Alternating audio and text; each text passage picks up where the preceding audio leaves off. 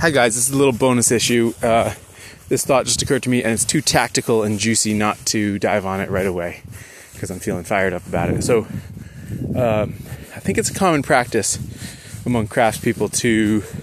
often charge a higher price and say that shipping is lumped in with that price,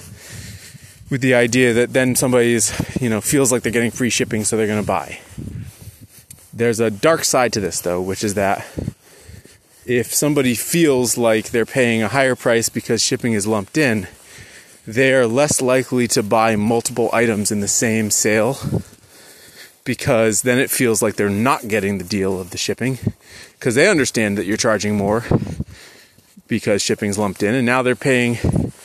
twice for shipping, when really the cost of shipping 2 items is basically the same as the cost of shipping 1. So you, as the maker, feel like you're giving somebody this like Amazon Prime like experience where they're getting free shipping and they like it. And that might be true if all they're going to do is buy one thing, but you're missing out on the psychology of letting someone buy more than one thing and feeling like it's unaffected by their considerations of shipping. Because I know if I was in that situation where I thought, well, okay, I'll buy 2 of these things, and then I think, well, wait a second, I know they're lumping in $5 for shipping, and now I'm paying that $5 for shipping twice, even though I also know that it's not going to cost twice as much to ship 2 items in the same box. So be thoughtful about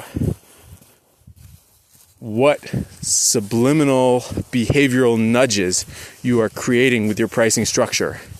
because it matters and it adds up.